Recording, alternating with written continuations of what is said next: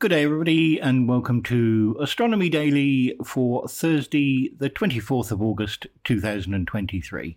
My name is Tim Gibbs, and I will be your host for today's episode. Astronomy Daily, the podcast, with your host, Tim Gibbs. And yes, another midweek episode. We must be spoiling our listeners.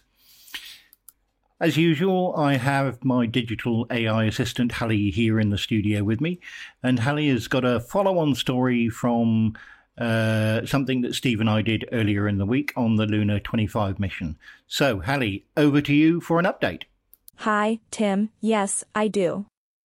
The following story is being reported by a number of national newspapers in the UK, including the Daily Telegraph, the Daily Mail, and the Independent.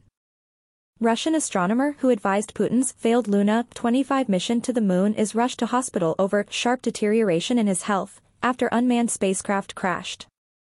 Mikhail Morov, 90, who was described as a key consultant to the mission, suffered a sharp deterioration in his health following the crash. The Luna 25 unmanned space vessel span out of control and crashed into the surface of the moon on August 19 during Russia's first lunar expedition in 47 years. Morov's health condition arose after he called for an investigation into the expedition's failure. Russian sources are already blaming endemic corruption inside the country's space agency for the failure of the mission. The Luna 25 expedition's failure is now expected to trigger a blame game, which is in turn expected to see Putin fire those he holds responsible for Russia's humiliation. Professor Morov, an ardent proponent for the moon mission, was devastated by the failed landing, and made clear this was the reason for his sudden hospitalization in Moscow's elite Central Clinical Hospital, TSKB. The Russian professor is a giant of spaceship design, and an expert on Mars, Venus, and the moon. He made clear Luna 25 was his last hope to see the revival of our lunar program, and this was now dashed. "It's sad that we didn't manage to land the device," he said.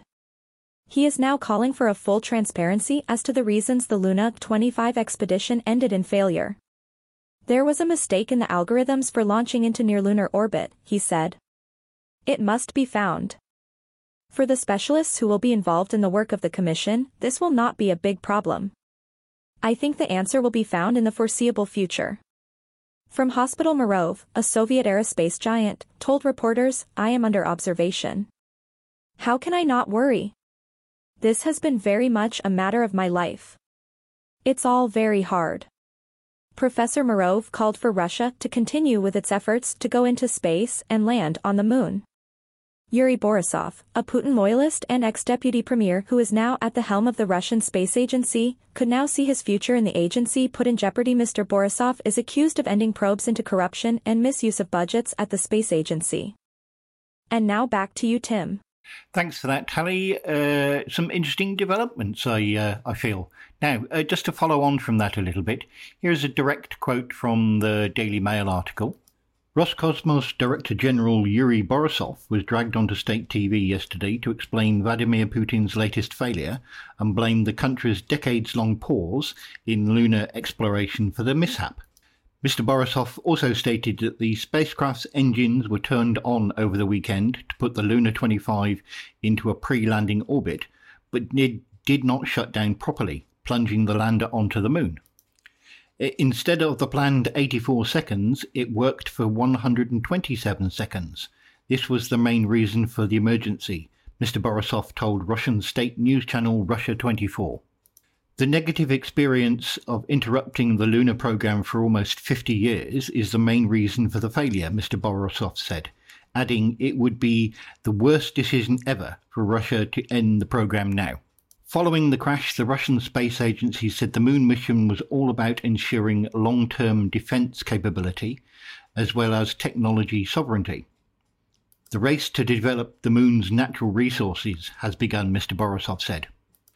This accident also comes as Russia's $2 trillion economy faces its biggest external challenges for decades, the pressure of both Western sanctions and fighting the biggest land war in Europe since World War II. The Astronomy Daily podcast. And before we go, Tim, congratulations to the ISRO and the Chandrayaan-3 team on a stunning success. India has become the fourth country in history to successfully land a robotic spacecraft on the moon. The country's Vikram Lander, part of the Chandrayaan-3 mission, touched down near the lunar South Pole on Wednesday, August 23, at 8:33 a.m. Eastern Daylight Time, 12:33 GMT, 6:03 p.m. Indian Standard Time, or IST. India has now joined Russia, the United States and China as the only nations to have reached the moon's surface. This achievement marks a significant step forward for Indian science, engineering, technology and industry, symbolizing our nation's progress in space exploration, officials at the Indian Space Research Organisation, ISRO, said in a statement. And of course we'll have more detail for you in tomorrow's show. See you then. The Astronomy Daily Podcast. Unfortunately, that's all we've got time for this Wednesday. Thank you very much for listening. Catch us as usual for a full show on Friday and a full show on Monday. Thank you very much, everybody. Bye-bye for now.